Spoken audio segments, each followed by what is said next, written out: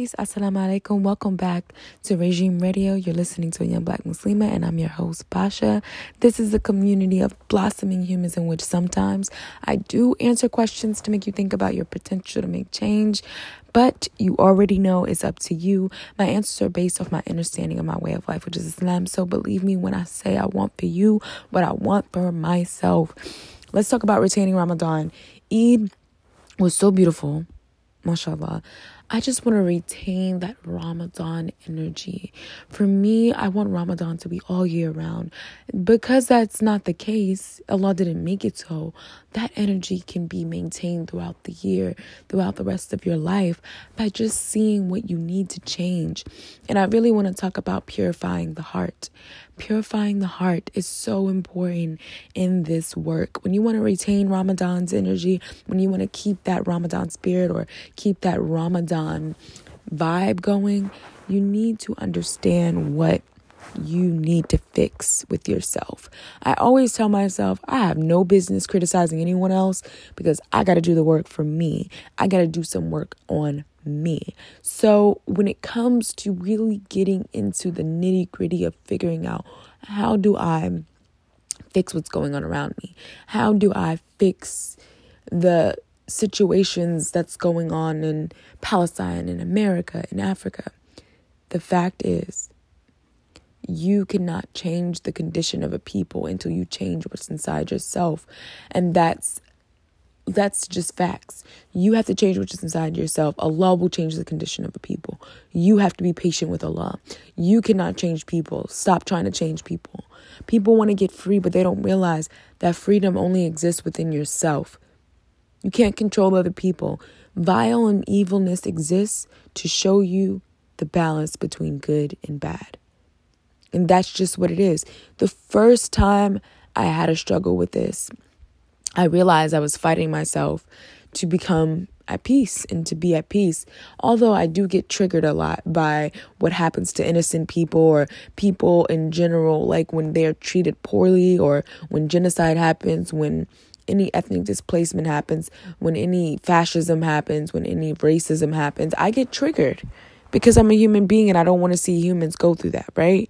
But at the same time, you cannot control other human beings. The only thing you can do is control the nature of your soul.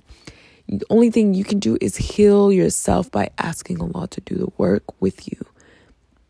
We have free will for a reason. And I'm going to get into that in the next episode. A lot of people have trouble believing God. A lot of people have trouble understanding why God is real. And for those of you who are new to Islam or want to know more, this podcast is for you because I specifically focus on the condition of where your state is at when you first become Muslim, because it is not easy, let me tell you, or before you're thinking about it. I want to be Muslim. I don't know where to go. So one thing I will say is that when you realize the power of your own individual growth and healing, you will be able to heal those around you. You will be able, Allah will give you that strength because you have worked through your own journey and you have come very far, right? You have come to a place where you graduated and elevated your status with Allah. May Allah make it easy. And so Allah will make it easy for you to communicate with others and to help others understand the nature of their existence.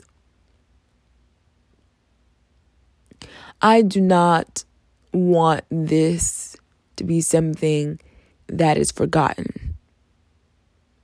When you forget the nature of your focus and streamlining your energy to be able to really grow and become somebody successful, success is not money.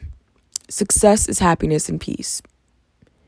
Retaining Ramadan energy requires you to be able to ask Allah to help you grow and heal, but to also ask Allah to protect you from shaitan, because shaitan is locked up, but there are still little shayateens going around in Ramadan, right?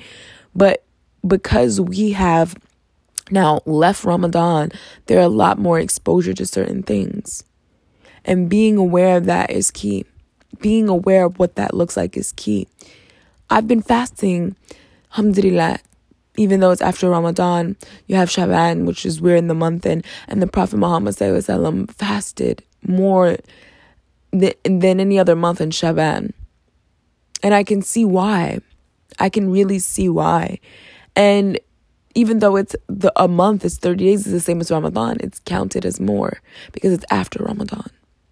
And Allah only knows the reasons why, and there's reasons in the Quran, but the fact that you come out of a fast to go back into one shows your gratitude and shows how much you love Allah. Do not allow someone to dictate your love for Allah, your happiness, your gratitude to Allah. Because that is when, my brothers and sisters, you will find yourself in a state of colonization. Your mind is now controlled by the colonizer. So when you have gotten yourself to a state of complete joy within Ramadan or without, you will see that Allah is guiding you and your patience is required. Inshallah, this helped anyone who's looking to really expand on their spiritual practices outside of Ramadan.